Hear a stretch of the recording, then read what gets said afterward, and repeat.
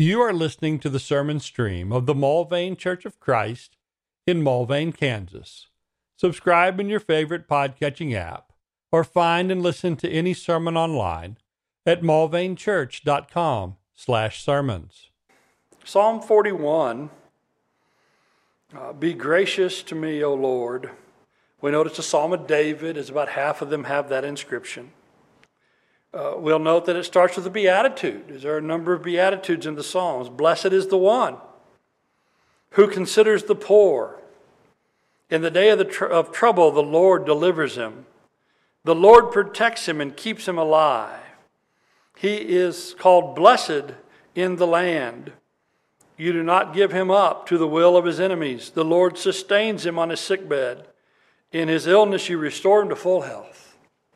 And so there are those blessings, so much found in Deuteronomy to the people if they're faithful. There's a nation there particularly, but also to the individual here.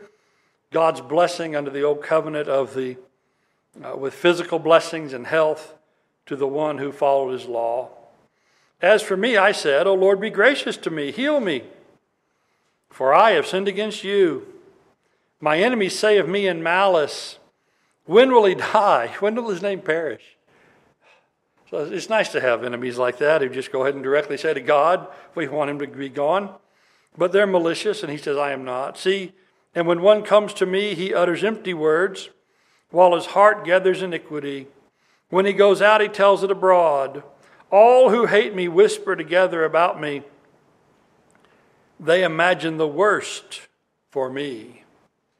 And so here we see worldly men opposed to the righteous. They hate him without cause, and they seek the worst for him. They say a deadly thing is poured out on him. He will not rise again where he lies. Even my close friend in whom I trusted, who ate my bread, has lifted his heel against me. Oh, now we recognize that, don't we? Yeah, that's John 13:18 about Judas. What is said about him at the Last Supper. So fulfilled in the life of David with treacherous friends, fulfilled all the more in the life of Christ by a treacherous apostle. But you, O Lord, be gracious to me and raise me up that I may repay them. By this I know that you delight in me. My enemy will not shout in triumph over me, but you have upheld me because of my integrity and set me in your presence forever. And we end with beatitude as we began. Blessed be the Lord, the God of Israel, from everlasting to everlasting. Amen. Notice that we have the psalmist who said earlier that he was confessing his iniquity. We also see that he says, I have lived before you in integrity. Well, we can have both only if we have forgiveness. Only if we go back to Psalm 32, as the psalmist said, and not have our sins counted against me. And so, what a blessing that is.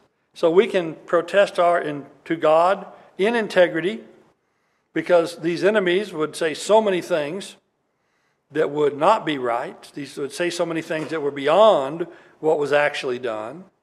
And so there's integrity in that regard, even while we confess our sins.